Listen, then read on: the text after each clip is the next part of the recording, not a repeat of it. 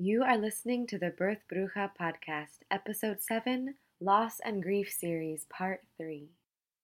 Impata nawaje chichoze maya eche kuena. Impata nawaje chichoze maya eche kuena. Impata nawaje chichoze maya eche kuena. Impata nawaje chichoze maya eche kuena. Impata nawaje chichoze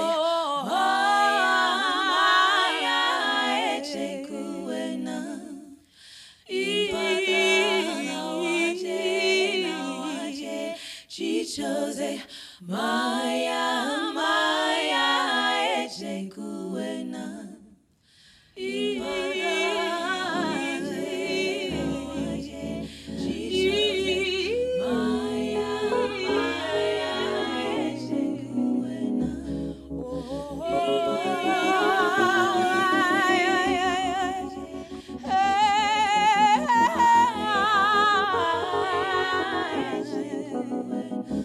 Call upon the name of the Most High, Mountain Eagle Woman, Grandma Carrie, and my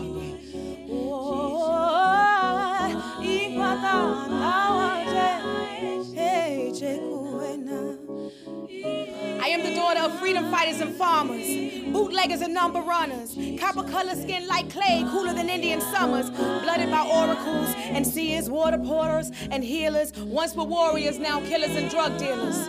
Mississippi, Choctaw and Creek, but raised in Baltimore, so my vernacular from the streets, we move carefully.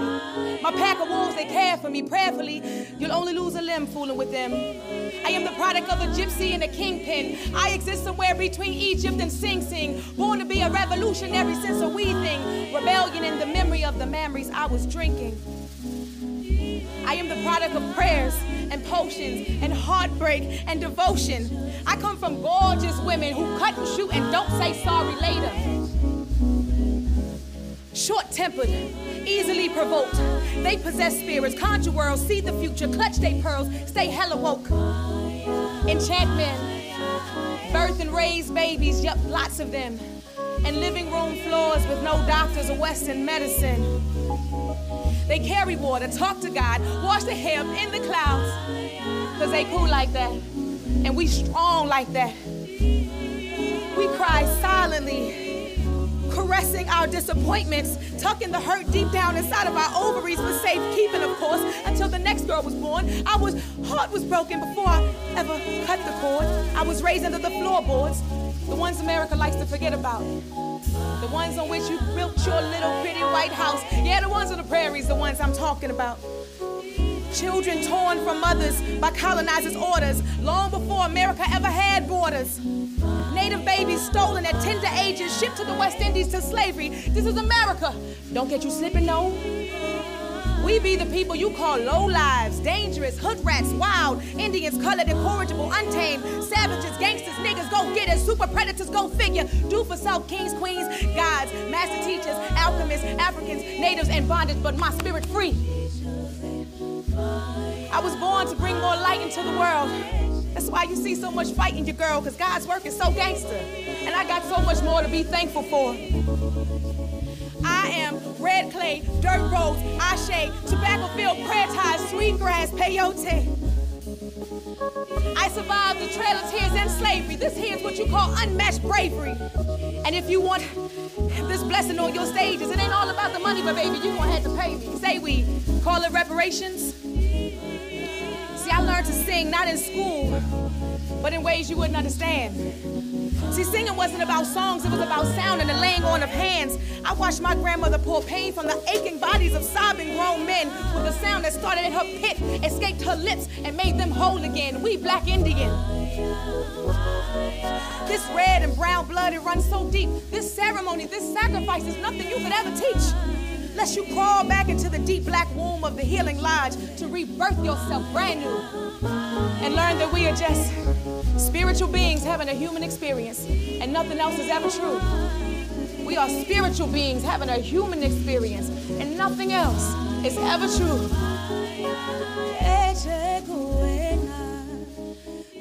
2 nights ago, Nia Wilson and her sister Latifah Wilson were stabbed in the throat on a BART platform by a 27-year-old white man.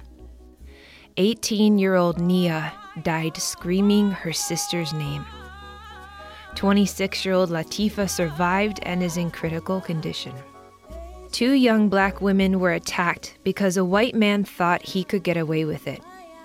He thought he could get away with it not because he's mentally ill, but because we live in a society where it is clear whose lives are valued and whose are not. Cops are being called because black people have the audacity to be black and somewhere a white person doesn't want them. Cops are being called on black folks doing their jobs, spending time with their families, celebrating their faith through song, taking their kids to their community pool. Black and brown folks continue to get shot by police and armed white civilians who hide behind racist legislation.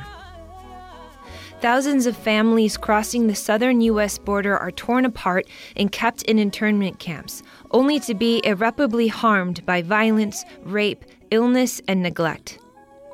Trans men and women are brutally murdered at shocking rates, and the nation barely bats an eye. All of these stories and countless more reveal the same thing to us again and again. We, as a nation, devalue black lives, brown lives, female lives, queer and trans lives, immigrant lives. We've been so desensitized to the violence perpetuated by systemic oppression that we perceive it as business as usual. Indian spiritual philosopher Jiddu Krishnamurti said, "It is no measure of health to be well-adjusted to a profoundly sick society." I challenge you, dear listeners, to consider how well-adjusted you've become. This isn't a moment of blame, but rather a call to action, to wake up, to educate ourselves, to share resources, to build resources, to take action. Birthwork does not exist within a vacuum. Whether we are conscious of it or not, systemic violence is present in every realm of our work, in the culture of our local medical institutions, in the rates of maternal mortality and morbidity, in the lived experiences of violence that exist within our clients and within their communities, in the lived experiences of violence that exist within our own bodies, minds, and hearts. This is why it is crucial that we continue to show up to challenging spaces, to challenging conversations, to feeling uncomfortable. This is our chance to deepen our practice of birthwork as an embodiment of empowerment, healing, and collective liberation. To better hold our clients is to better hold our communities. To better hold our communities is to better hold our clients.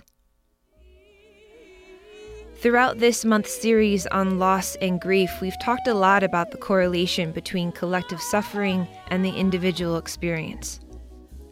Part 1 helped us understand this topic on a foundational level. Part 2 brought it home through storytelling. And today's Part 3 will continue to weave it more specifically into birthwork. All the episodes are sprinkled with helpful information that offers suggestions, perspective, and nuance. However, this episode with birthworker Elena Aurora is full of practical tips on how to best support your client in the immediate moment of need and how to best support yourself. So that being said, please join me in taking a deep breath. Pause, get a glass of water if you need it.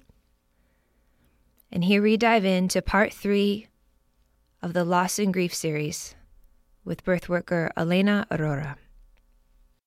Extending big welcome to Elena Aurora, a co-founder of Roots of Labor Birth Collective. Thank you so much for being here today. Yeah, thank you for having me. Jumping right in, because today's topic is going to be really really wide. Where are your people from? What are you up to these days? Yeah. Where are my people from? Recently, as a mixed race person, I recently found a solid way to answer that question, or what feels solid. So here we go. Here it comes. My ancestry. I come from indigenous people in Peru, as well as a lot of Spanish influence through the colonizers. And I also have a lot of German descendants, or I am a descendant of the German migration that happened pre-Civil War, in a way that part of my family has really benefited from white supremacy. So all of those things combined have brought my ancestors to who I am. I'm also queer, so, I kept thinking about chosen family as the people that I choose to be my family, right? But I hadn't realized that also encompassed my chosen ancestors. And that really felt like coming home and a grounding. So those are my people. Those are where I'm from. It's beautiful. Mm-hmm. Thank you. And what are you up to these days? Oh, my God. Well, with Roots of Labor, I'll start there. We're a doula collective out of the East Bay. And I'm one of the co-founders of that collective. And so one beautiful thing about being part of a collective is this participation in its creation, whatever that may be. And I put a lot of work into that for a really long time, for about 2.5 years. And then I realized that I needed to step down because there were people who I think needed to learn and experience what it meant to be in leadership in the collective. So what's beautiful is that I stepped down and all of these wonderful and amazing folks came through and are part of the collective in a way that is really empowering, and they're taking it in places that I never would have imagined, and building out programs and things and connections and relationships, which feels really grounding and feels really solid. And it's freed up my time to be totally dedicated to the doula trainings that we do. So Roots of Labor Birth Collective is a collective that is entirely people of color. We go to Santa Rita Jail. We also do doula trainings, and we also provide services for people to come and get a doula. So, some of our clientele are paid, and they pay like a pretty penny to have a really quality doula. And they also pay hopefully a little extra so that we can provide services for free to people who can't afford it. So we pair up with very different clinics around the Bay Area, and just folks who can't afford a doula but want one, and they connect with us. We connect them with a doula of color, hopefully, along the same lines of cultural background or language backgrounds. So what am I doing now? I put on doula trainings. I support with some of the infrastructure in the collective, and really connecting people to like, hey, you're a doula. What part do you want in this collective? And really exciting people to take a role in that. That's so brilliant. And folks that are interested in learning more, we will for sure have links and a little bit of more info in the show notes about the Roots of Labor Birth Collective. Really amazing, amazing work that y'all are doing. Yeah, thank you. Thanks. So unless there's anything else that you want to add, because I know you're a super multifaceted, really busy person, we could jump into discussion, or again, if there's anything that you wanted to further highlight about your work. Yeah, I mean, birth work is just one area of my life. I also do environmental work and climate justice work. A lot of that looks like, we were just talking before the podcast started about my Woken Wasteless account that I started with my partner. And that's sort of an event or a production consulting group where we can talk about what it means to be brown and indigenous and people of color, and environmentalists, and to be zero waste, so to produce no trash. We're at this precipice of a time where we've completely destroyed our planet. The effects that that are happening right now globally to us, the climate changes that we're feeling, was actually caused by things that happened in the 50s. So even if we stopped all production of everything tomorrow, which is not possible, but even if we did, we'd be feeling it for the next 70 years. So, really being an environmentalist and being a climate worker really changed my perspective as a birth worker, because we're ushering in all these beautiful children into the world and these beautiful spirits who are coming now at this political time and this environmental time, and they're coming here for a reason, to teach us about how to manage ourselves and manage our homes. I recently learned about the word economy, that eco and economy, I guess, it really is actually about management of home. We think of economy as money and, commerce and capitalism and all that stuff, but actually it's management of home, and that's been taken from us in the ways that we and put capitalism in its place. So I see it like parallels along birth work, the way that our traditions have been taken from us, and our management of home, our bodies, our wombs, have also been taken from us. And so, I'm thank you for asking, because I can't really introduce one without the other. Like, they're all a part of the same work that I do.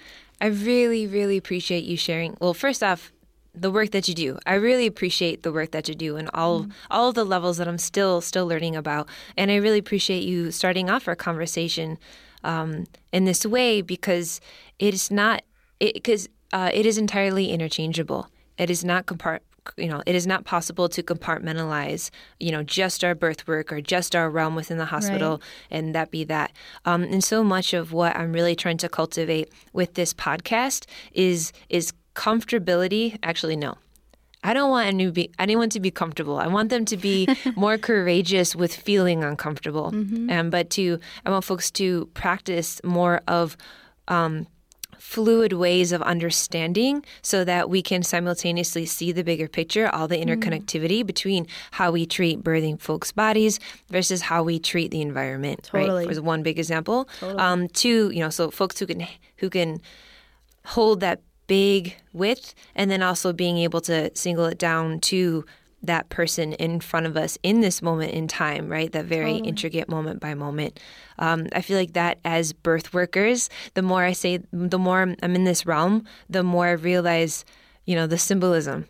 Birth is not just literally the birth of a human being, but it's the rebirth of self again and again, the rebirth of community and so forth. And so, anyways, really appreciate you. And that being said, if you're all right, if we could just go ahead and jump in. Yeah, go for it. Okay.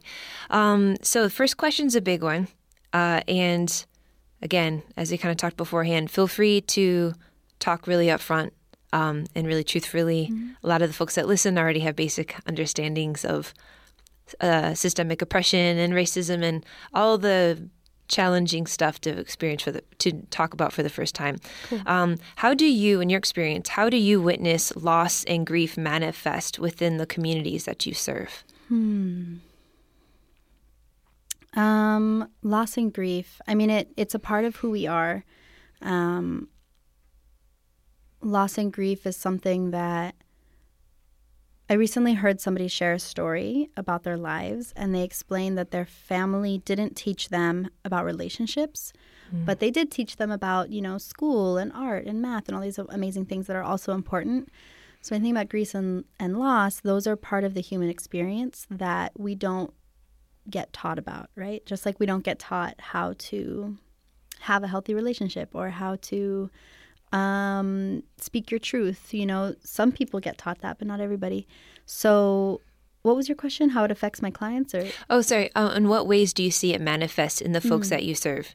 Oh, yeah. So I mean, it comes up in everything, whether it's actually losing a child or the grief that you didn't have the birth that you wanted. That's a really common one, especially with the medical system and or home births that had to be transferred. And just that,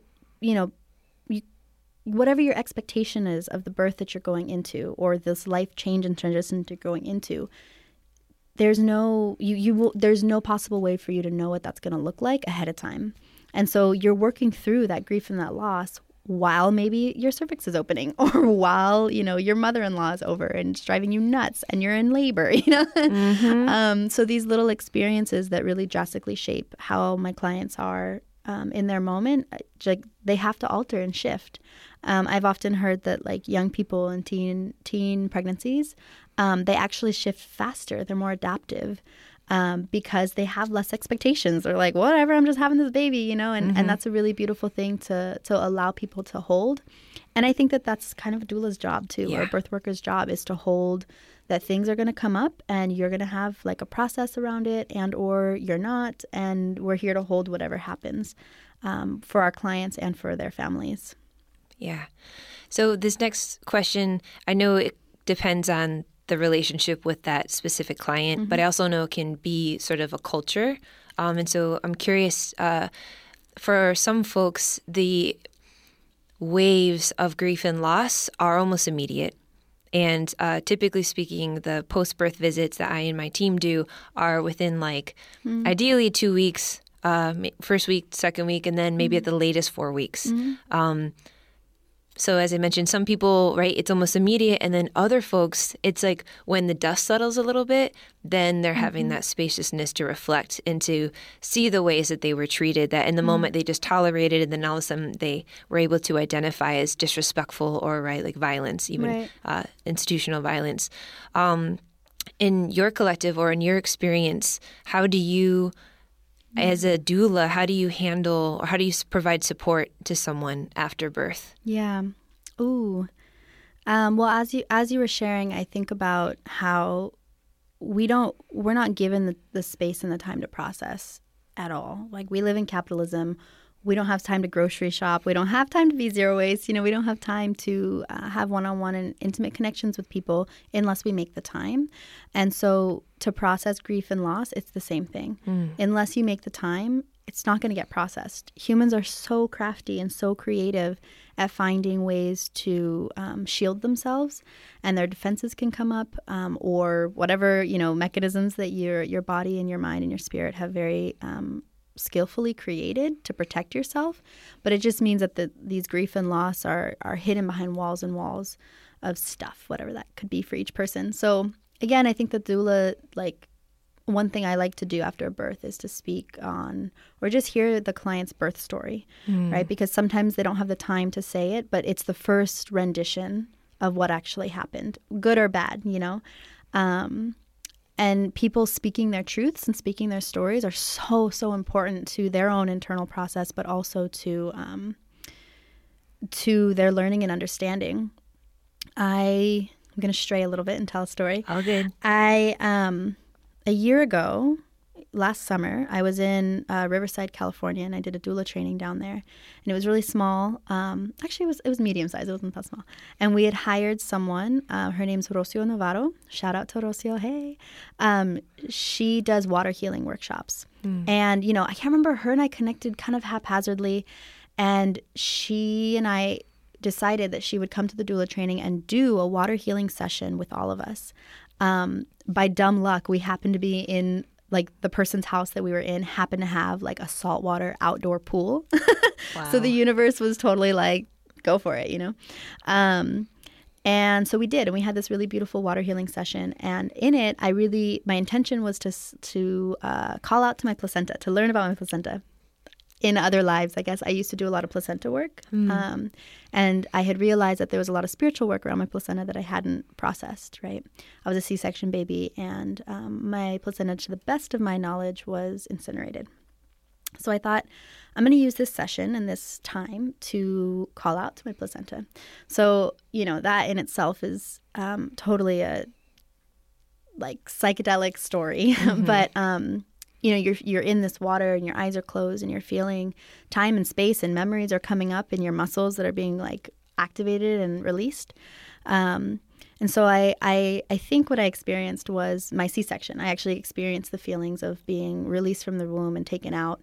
And I remember feeling this chaos of something that had happened. Talking about grief and loss, I don't know. I really do more in the loss of my placenta. I don't know what happened to it.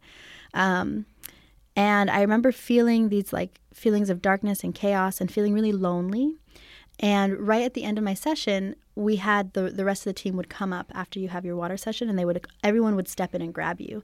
And so I was in this moment of internal sadness and loneliness, and feeling God, how am I going to do this, right? Because I was really pouring myself into this work. And at the exact moment, 10 or 15 people walk up around me and grab me out of the water. And it was totally mind-blowing, totally affirming. The universe had me. These specific people had me. And they're people who I still work with today and build with. And just a few weeks ago, I started unpacking my relationship with my mother. We have a really good relationship in general, but there's just, stuff that comes up. And I realized that my healing in terms of what had happened at my birth and what had happened over the course, the 29 years that I've been alive, and what's currently happening with my mom are continuing to unfold. So, talk about grief and loss. These are things that I learned as a 3-year-old of how to protect myself. And I'm working through them at 29.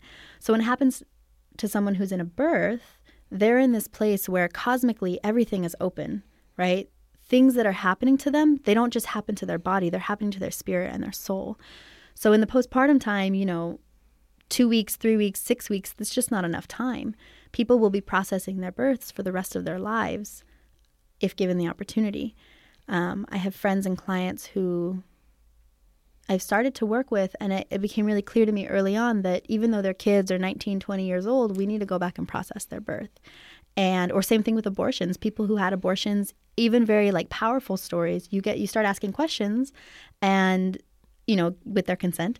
And they're like, I haven't processed this actually. I don't know how I feel about XYZ or whatever. And so these times that our wombs are open and people are going in literally, or babies are coming out literally, is a really powerful time for us to actually work through a bunch of stuff.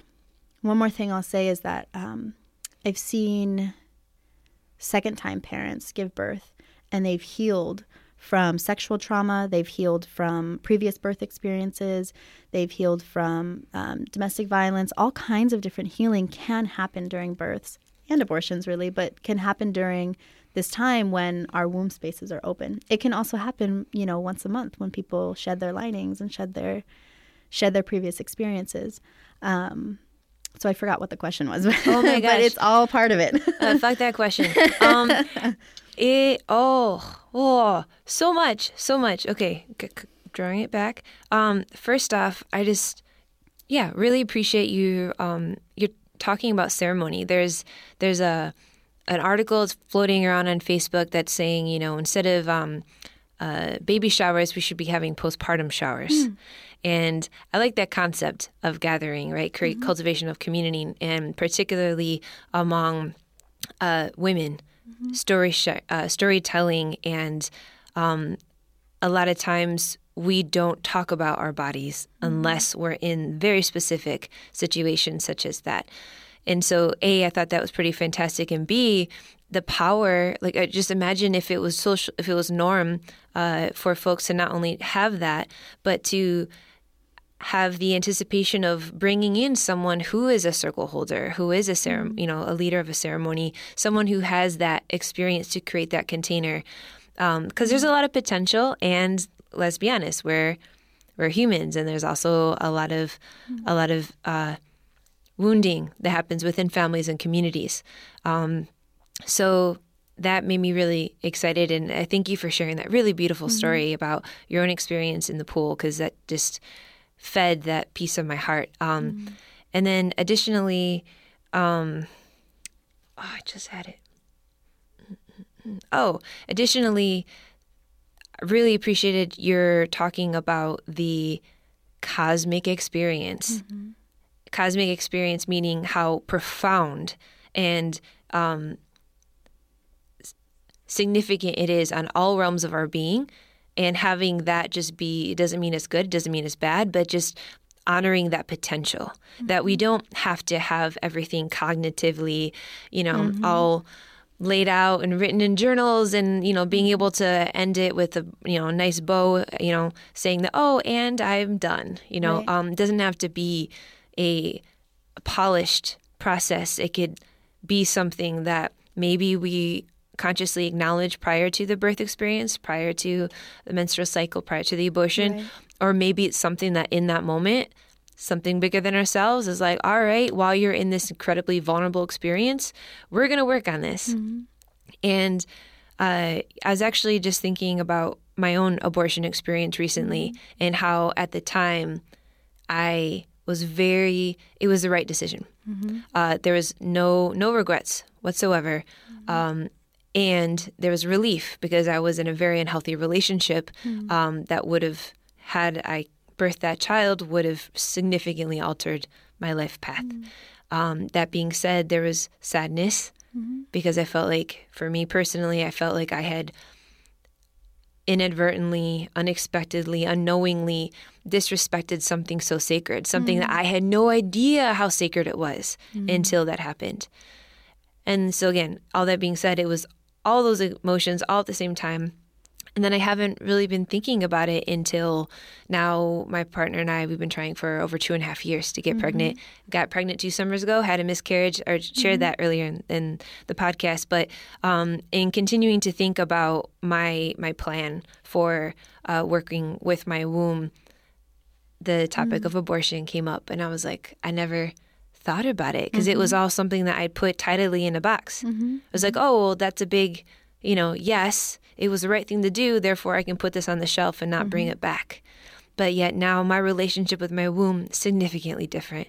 My relationship with relationships are incredibly different. My spirit work is incredibly different. So it's both a sense. So when I think about unpacking that experience in my now, it's both a sense of hope and excitement for all the gems, and then also the sense of dread. Yeah. Right. And it is both, and it can be both. People can experience grief and joy in the same moment with the same experience. Exactly. And it's really hard to parse out in the moment, while it's happening. It's totally helpful to have a doula or a provider who can do that, to walk you through it, or a ceremony to hold you through that. And one thing I like to tell my clients, especially around giving birth or abortions or miscarriages, is that these spirits are coming to us for a reason. And we don't really know. I'm not a particularly religious person. I just imagine God's Plan by Drake in the background for a second. It just came, Sometimes Drake speaks to me through song. But no, it's I really do believe, call it God, call it cosmic universe, whatever. I really do believe that these spirits are coming to us for a reason, whether it's to teach us about ourselves, whether it's to teach us other lessons, or simply I've worked with clients who they've asked for spiritual guides to give them advice on what's happening with their child, and straight up, baby spirits are so well loved in the ancestral realm that the ancestors aren't ready to give them up. And so they miscarriage, or they, whatever else happens. So, it's really complex, and whatever you believe is ultimately, where I tell my clients to go forward through. But for me, I believe that there's so many unseens, and there are healers who can give us light on some of these ideas. And the thing is, again, we live in capitalism where healers aren't valued. People are always on the hustle. And what I love is when I find people who maybe they're a program manager at some boring ass organization, and then you get to know them and they're like, yeah, and I read tarot, or yeah, and I do all this dope stuff, or I do whatever. So it's really fascinating to me to see people show different sides of themselves in the healing work that they do. But I want us to honor our healers, because they were our healers and our two spirit folks as well. Because they are the keepers of culture and have always been on these hemispheres. Or is this the hemisphere? Whatever, in the Americas. And they also were the first targeted when it came to Spanish conquest and European conquest, because they held culture. That's how powerful culture is. If you can control the way people think, you can control the people. And so if you attack the healers, the medicine people, the midwives, the two spirit folks, the queer folks, you are demolishing culture. And so, I really honor, as each of us go on our journeys of healing, that we compensate our healers, because it's a hard hustle. I do healing work, and sometimes I'm like, God, I don't want to charge for this. I just want to sit here and talk about your abortion for the next 30 minutes, whatever, right. The next hour, 2 hours, whatever happens. And sometimes we can, sometimes we can't. So I just want to honor and throw out there that supporting our healers and our artists are really important. Thank you. And actually, speaking of healers, the next question I was going to ask is, what advice do you have to birth workers or to the folks that are in this realm around how to be how to take care of them, how to best take care of themselves? Whether they're just vicarious trauma sort of thing, or whether it's actually speaking directly to an experience that they've had. Yeah. I mean, I first would say build community, right? Build your people, know who your people are, because from that can grow ceremony, can grow skills, can grow ideas, all kinds of stuff. But I find, especially with the Doula Collective, one of the reasons why it came to fruition is because we need a space to congregate, right? We need a space to have like-minded folks to talk about stuff. Whether it's, holy shit, I just had this really traumatic birth, here it is, blah, or whether it's, I'm having a really hard time finding clients and it's making me feel shitty about myself.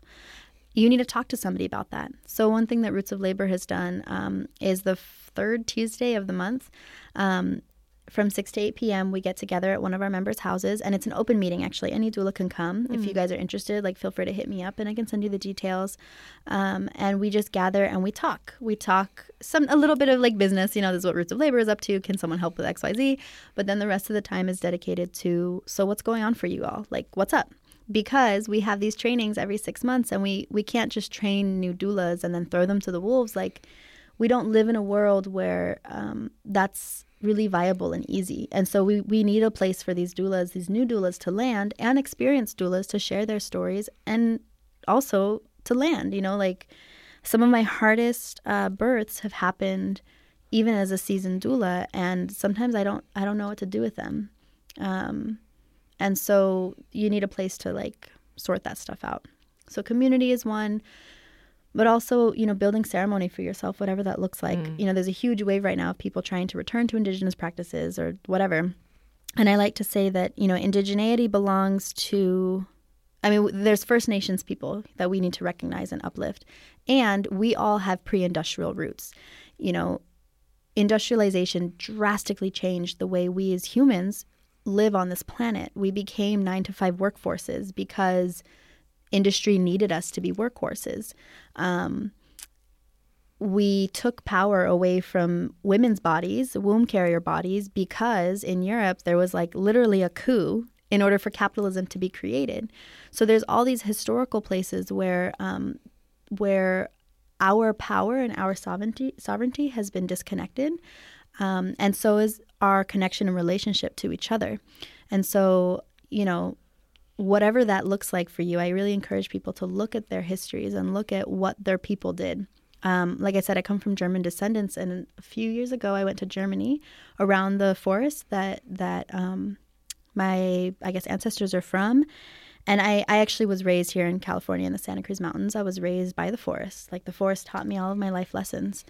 And being in Germany, being at the side of this forest, I was so hit by the herbs, and I felt so connected to them in such a way that I realized that there was a long line of women in Germany that I come from. And I'd never recognized that before because my dad is the German descendant. So I always think of it as his last name and, tracing the family tree in that very European patriarchal way.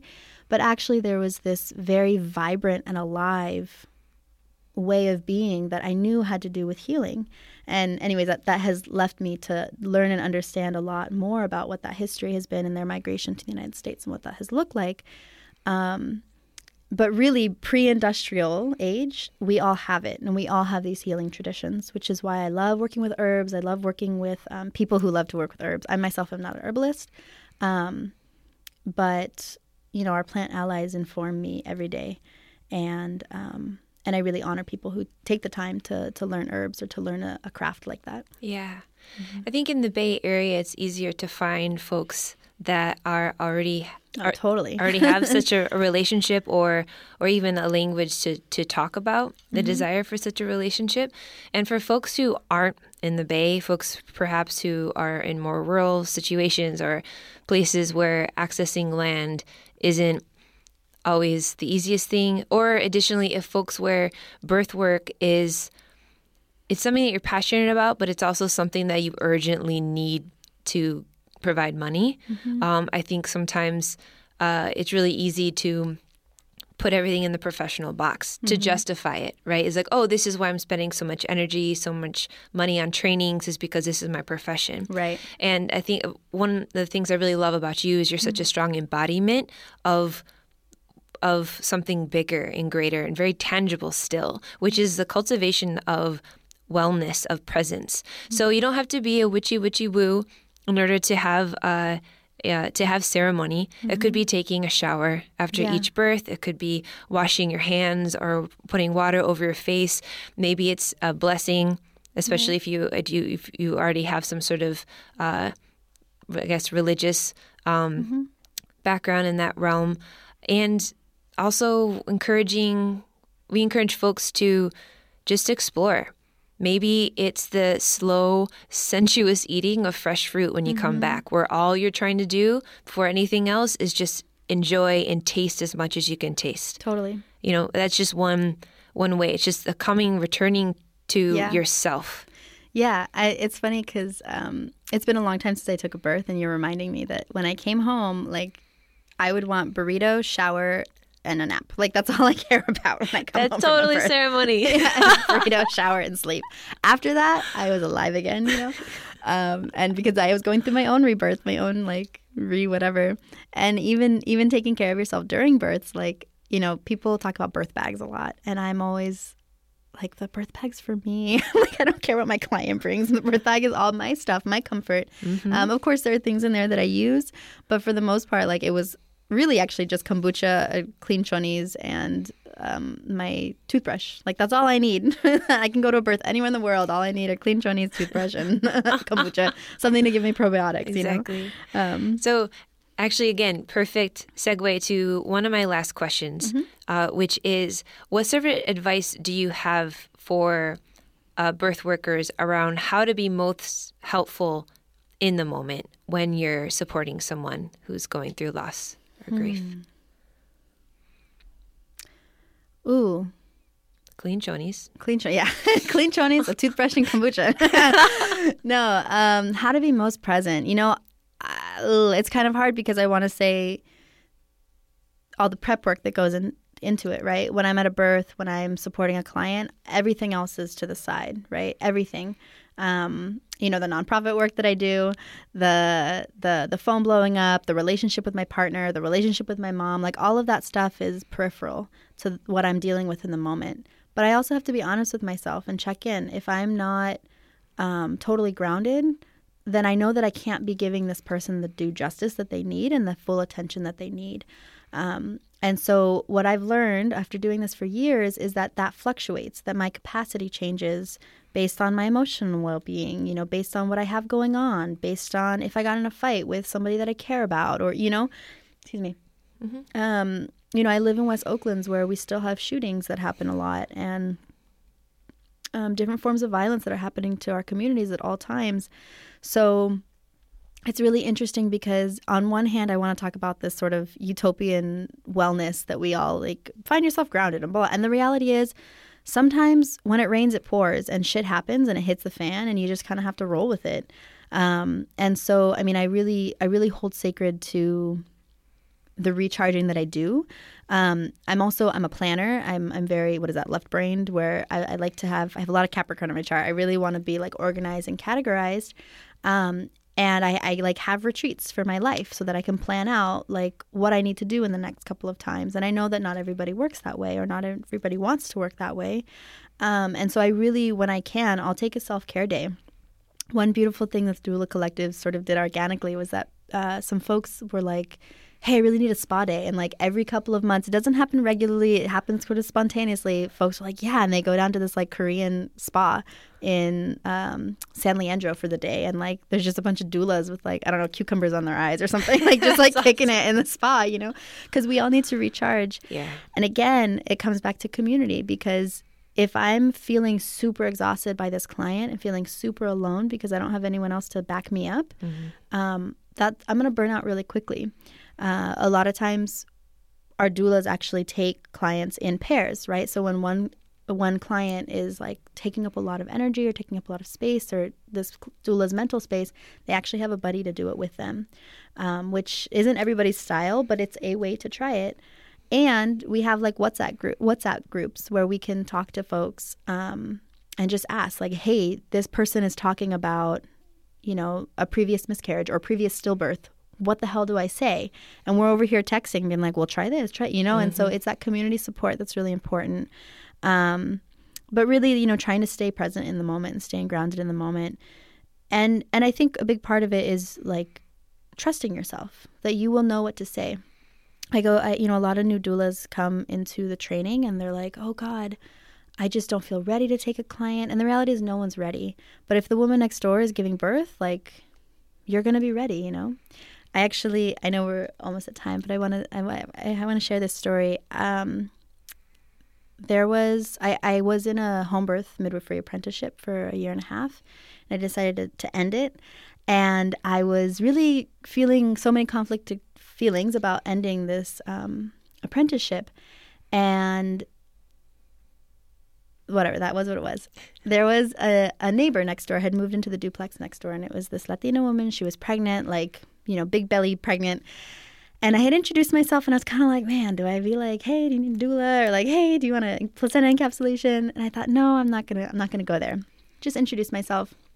I spoke to her husband like a week later and, told him what I did. So I was like, if you do have questions, like, feel free to ask me. No big deal, whatever. And I got this weird, like, spider senses, that, like, something was going to happen.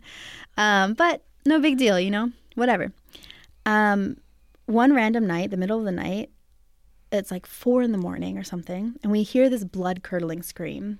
And we live really close to one of the homeless encampments, and there's often domestic violence. There's also fights and like dog fights and human fights and all kinds of stuff. And so I'm the nosy neighbor who likes to get myself involved in everything. So I'm hearing this scream, and I wake up and I think, I'm not going to get involved. I'm going to let this one play out. But then we hear it again, and it really sounded like, oh shit, I should call 9. Like, this felt like somebody was hitting someone. There was also like, I could hear male voices yelling. I started getting a little nervous. I was like, ooh.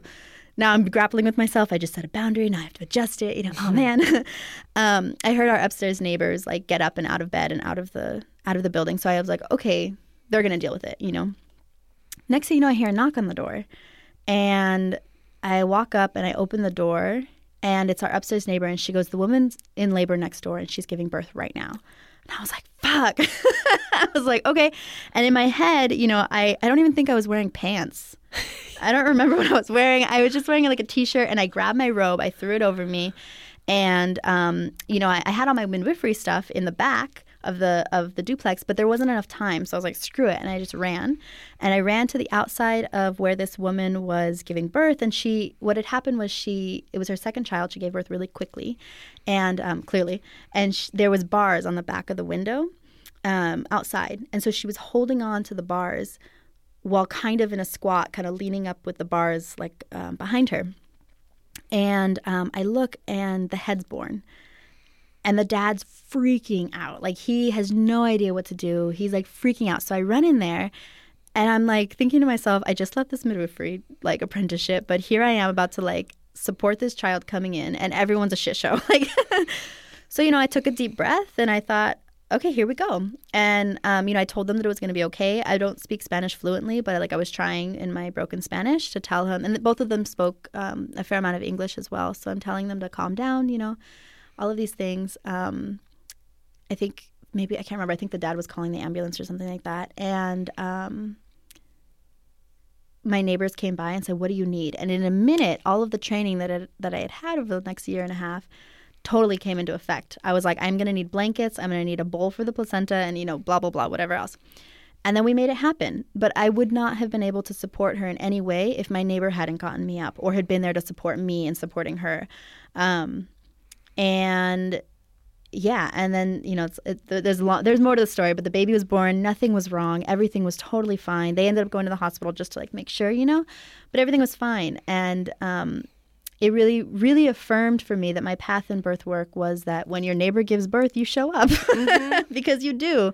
And it really feels like that. Like when shit happens, you show up and you take care of yourself as the best as you can, whether that means like bouncing for a month and taking a vacation, or whether it means making yourself a home cooked meal once a week, or whether it means like going and get donuts. Like, sometimes you just need the sugar or need the whatever. And like finding that balance for yourself.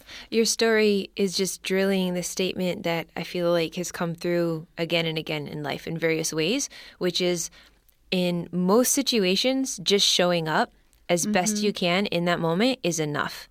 And part of doing our work is not to work to develop perfection, but just to continue to widen and deepen. And then in that moment, the oh shit moment, where it's like our mind blanks, and then all of a sudden, the work returning again and again makes it that much easier to ground and access what you've worked before.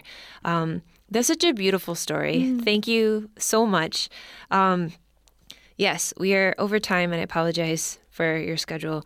But I love to invite guests to share any closing thoughts or advice, remarks, any future visioning or a call to action.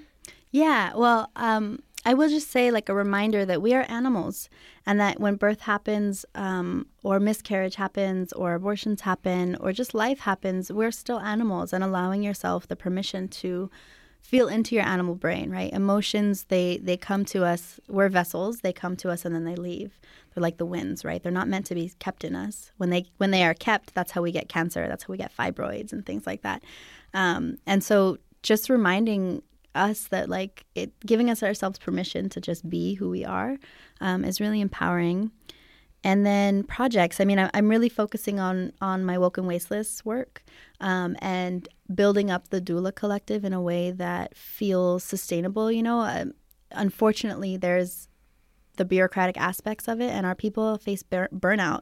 But the people who are coming into the collective now are going to be our leaders in a year and 2 years.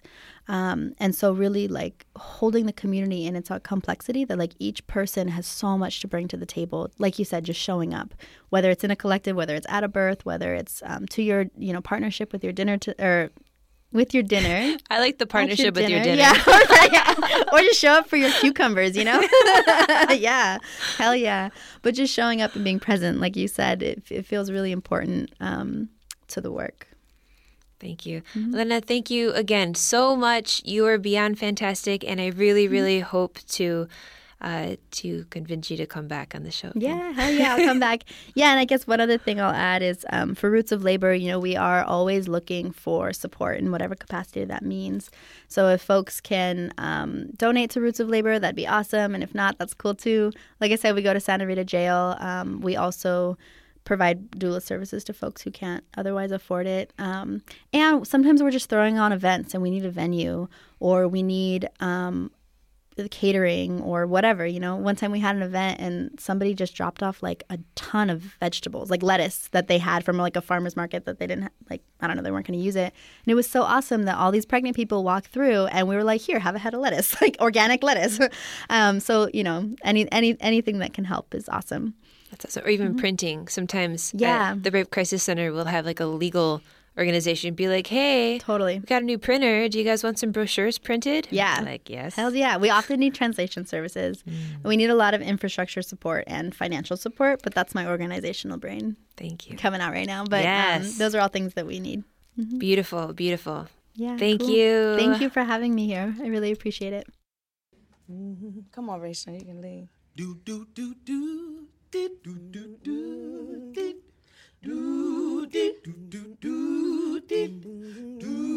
Remember back in the boogie when Cash used to harmonize like this?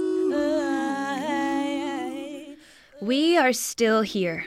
We are still growing. We are marching. We are speaking up. We are voting. We are graduating. We are healing. We are learning to take care of ourselves. We are instigating change. We are fighting. We are getting back up. We are fearless. We are resilient. We are the revolution. We are liberating ourselves. We are taking up space. This is a testament to the resilience that makes up who we are as a people. No nos rajamos. We believe in Si Se Puede. Yes, we can, and yes, we will.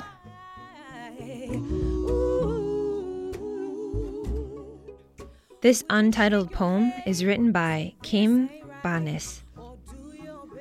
The music you heard on today's show was Ink Pata and Say My Name by Mumu Fresh.